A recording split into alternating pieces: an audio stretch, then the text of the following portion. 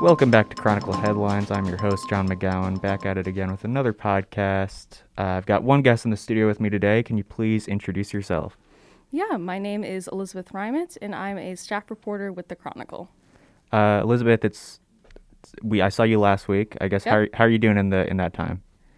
I'm doing okay. Keeping busy with obviously school and both the Chronicle as well. I'm glad that production week is done. I'm excited for students to get a look at our first print issue, and I'm just excited for what the rest of the semester brings. Right. Yeah, I do want to talk to you more about production later. I guess I'll ask right now, like, how was that? Was that stressful or easygoing or what? It was a little stressful just because it was my first one. This is my first year on the Chronicle, and then I kind of covered 2 stories back to back that weekend, so that probably wasn't the smartest decision on my part, but I think it made things a little more, crammed together. All right. Cool. All right. Well, then I guess we'll just get right into it. What is this story you're coming with today? So I'm currently working on a story on the climate strike that just happened this past Friday. It was hosted by Fridays for Future and a few other, actually over a dozen other environmental organizations. Actually, a couple came down from Wisconsin, I think, and they were protesting divesting funds in, banks divesting funds in fossil fuel industries. That's a huge issue right now. JP Morgan Chase, right? That's the big one. Yeah, exactly. And I guess they have a pretty big branch here in Chicago. So one of the guys I talked to, his name is John Greeler with 350 Wisconsin. He was basically explaining that, the climate crisis goes beyond state lines. And so they thought it was important to be down here. All right, cool. What made you want to pick this one up? Well, I am, interested in covering environmental issues, and it's something that I am passionate about. And I thought it would be an interesting story, especially with midterms coming up. And this movement, this specific strike was really youth-led, and I thought that was an interesting take on it because a lot of these protests, you're seeing people that are older and they tend to try to rally the youth, and I thought it was a refreshing take that, the youth were encouraging their own, I guess you could say, to get involved and to care about the issue. Yeah, you mentioned that there was like a lot of like youth groups there. Do you know because it seems like a lot of the people you talk to were like high schoolers. Are these like high school clubs or like are these like sort of decentralized like? These are completely separate. So most of them are actually national or international organizations, and they have different branches throughout the state. So, for example, with Fridays for Future, that was started by Greta Thunberg in Switzerland. She started that, that global climate strike, skipping school kind of thing. And then the girl that I talked to, her name is Natasha Batia. She reached out to Fridays for Future on Instagram, their national account, and then they directed her to someone in Chicago. And so she kind of became the co-head of that way. Okay, cool. Yeah. So I guess what I'm asking is like, could Columbia students join these groups or? Oh yeah, definitely. Cool. I'm not sure exactly how they would do it, but I know specifically with Natasha, she reached out via Instagram. That seems like a really popular way to get involved these days with anything really. Even for like getting sources nowadays, I find myself sometimes reaching out on Instagram or trying to connect with people that way. Right. So you were at the protest, correct? Yes. What was the vibe there like? How was it?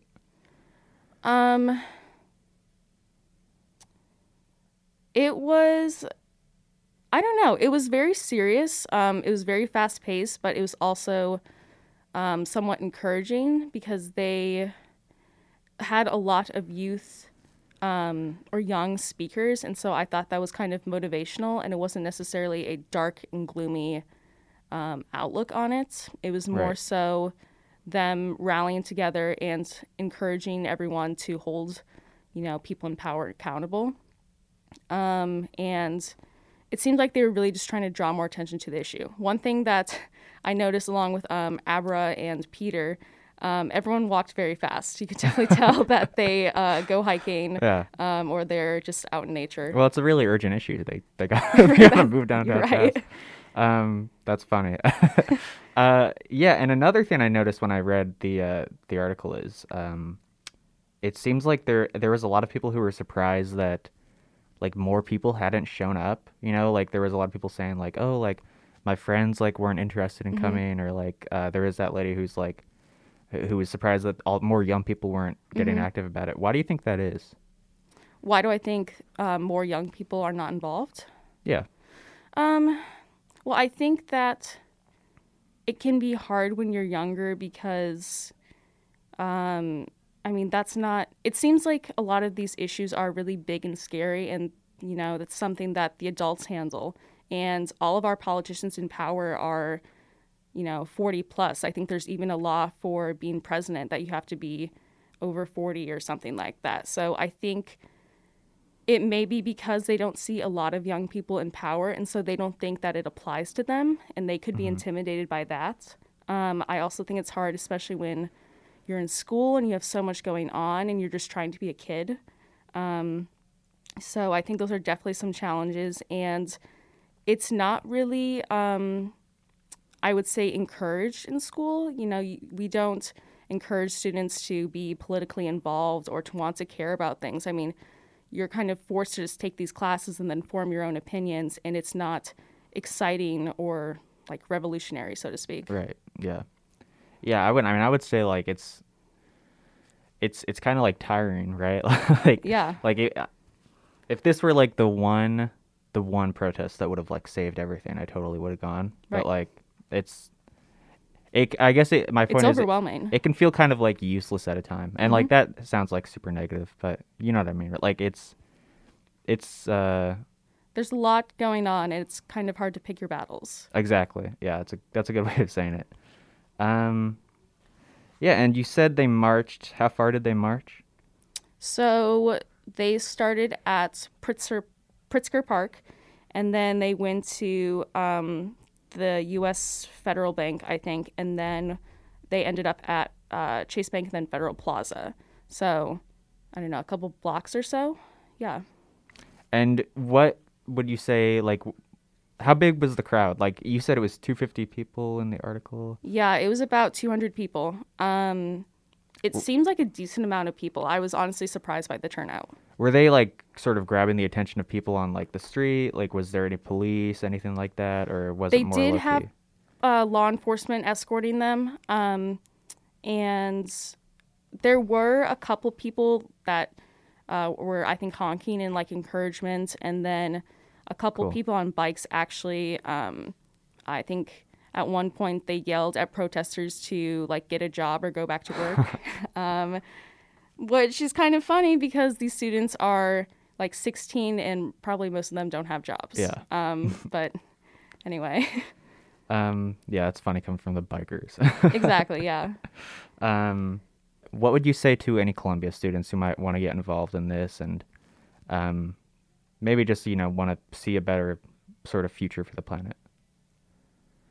I would encourage students to do their research and don't be afraid to ask questions. And I would just say try to keep an open mind because, I don't know, even if you don't think that it doesn't apply to you, it may apply to someone that you know or someone else that you care about. And I think that, honestly, all issues are kind of intertwined. So I would just try to look at it from multiple perspectives and not just your own. Okay, cool.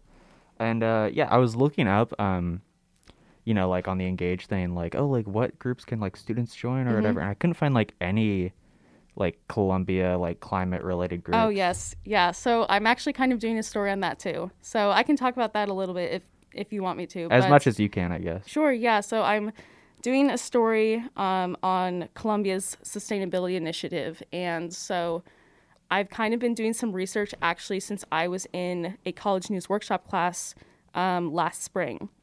So I've been doing this for a while, but I've been looking at how Columbia doesn't really have a sustainability movement on campus, and they are one of the only colleges in the Chicago area that don't, which is really surprising to me, just because they're a liberal arts school, and it seems like they're very or they try to have a very inclusive environment, and so it was just surprising to me. But yeah, there's no sustainability clubs, and they don't really have like leaders or composting or any kind of movement like that on campus. I've been talking to the vice president or associate vice president of facilities, and she was explaining to me that she used to work at the University of Chicago, and she oversaw this, it was called a Green Champions Group, and she's trying to bring something like that onto Columbia, but it's kind of hard because I guess she's battling with what other groups may receive funding for and whatnot. So certain things, I guess, tend to take priority over others, unfortunately. Right, yeah. I mean, I totally agree. Like, it definitely seems like Columbia of all schools would be the one to have, like, a Students for, like, Climate Action group or something like that. But yeah, even the School of the Art Institute has one. And, like, Columbia doesn't even have something on their website. And if you look at these other schools, they at least have a sustainability page. Yeah. And so this sustainability story is for something among, like, the administration would be starting like a sustainability I don't know what the right word is, branch, I guess. Yeah, so I actually just heard from Anna and Noah, our editors. They were saying that Dr. Kim just had sort of some annual meeting, and they might be trying to have specific student government leaders be responsible for, like, promoting sustainability and, like, holding people accountable and whatnot. But I thought that was interesting because I had just interviewed the president of student government, and he didn't say anything to me about that. So I guess I have to find out more and, see where that goes. Totally, yeah. Well, yeah, keep on keeping on with that one. Yeah. I guess I'll say to everybody listening, you do not have to wait for the administration to do sustainability stuff. Yeah, please don't. It only takes 2 people to start a club. Go ahead and start your own, sustainability, earth, climate change action clubs at Columbia, and do your own marches, because I'm sure a lot of people will attend, and we might even cover it. That's the Columbia Chronicle guarantee. Cool. Well, I mean, I guess any other words on that, or do you want to keep quiet until the story's out? I guess just be on the lookout for it, and there's probably going to be 2 on the way. I'll just say that. Cool. And then, yeah, I guess we'll switch gears a little bit and talk a little bit more about production. So you said this was your first production, right? Yes. Was it like an easy sort of thing to sort of get into, or was it kind of confusing, or what? I thought the process was honestly really easy. I think it was just overwhelming for me because I have a crazy schedule. And so I felt kind of bad because like all of my time was either going towards work, and then my in-between time I was trying to like get my story back to the editors and whatnot.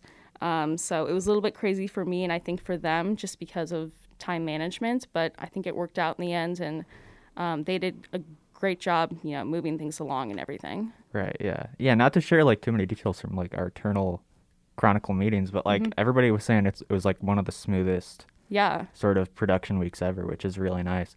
In my experience, like at other publications, it's always been like just like incredibly like like hectic and like chaotic and stuff. Yeah, I'm sure. So it's cool that it seems like we're doing good at it. Students can find those on newsstands. They came out last week. But the news is all still very relevant. I actually covered some of it recently. But I guess I'll just say, like, are you excited for future production weeks, or do you feel like you'll be going into it like sort of more experienced? Yeah, I guess I feel more comfortable going into it, and I know what to expect.